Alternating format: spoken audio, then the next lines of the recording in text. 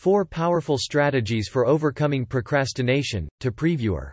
Procrastination is a habit that most people struggle with at one point in their life. It can be difficult to get things done because we convince ourselves that we have more time, or that the task in question isn't a big deal. However, if you're a student trying to get ahead on your assignments or an employee looking to do your job well, you'll need to learn how to beat procrastination.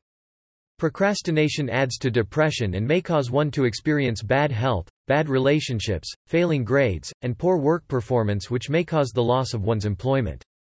Nobody wants to experience this stuff happening to them, so why do they procrastinate?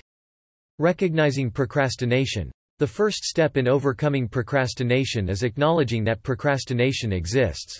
You cannot get to victory until you initially recognize that you simply have a drag. It's quite like having a medical issue. You can't get the needed treatment that's required until you, first, acknowledge and diagnose the difficulty, then you'll advance to treating the matter. Establish why you procrastinate. Understanding the why behind your procrastination moves you closer to overcoming it. For instance, you're adjourning cleaning your house.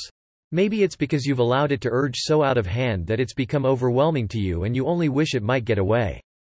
Usually, procrastination takes place whenever a task that must be done isn't pleasurable. Most humans haven't any problem with getting things done that's pleasurable to them. It's human nature. We are designed to move away from pain and draw close to pleasure.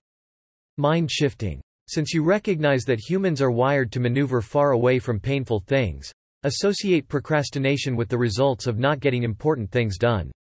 Create a picture of the negative results which will occur if you do not get things done.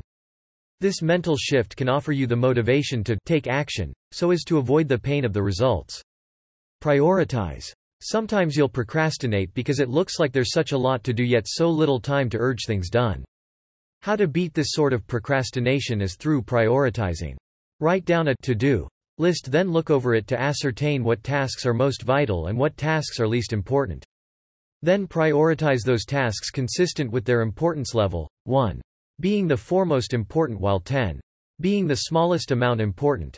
Accountability partner. Appointing someone to carry you accountable is another good way to combat procrastination. We usually plan to do what we are saying once we know that somebody else is watching us and can hold us accountable. Plan ahead. This step can tie into step number 2. Establish your priority to-do list the night before. Accomplishing your list before time can first of all offer you a lift of confidence since you've gotten something done. You'll also end up sleeping better in the dark looking forward to the subsequent day. Since we cannot predict with certainty the events of tomorrow, be prepared to vary some things around on your list if need be.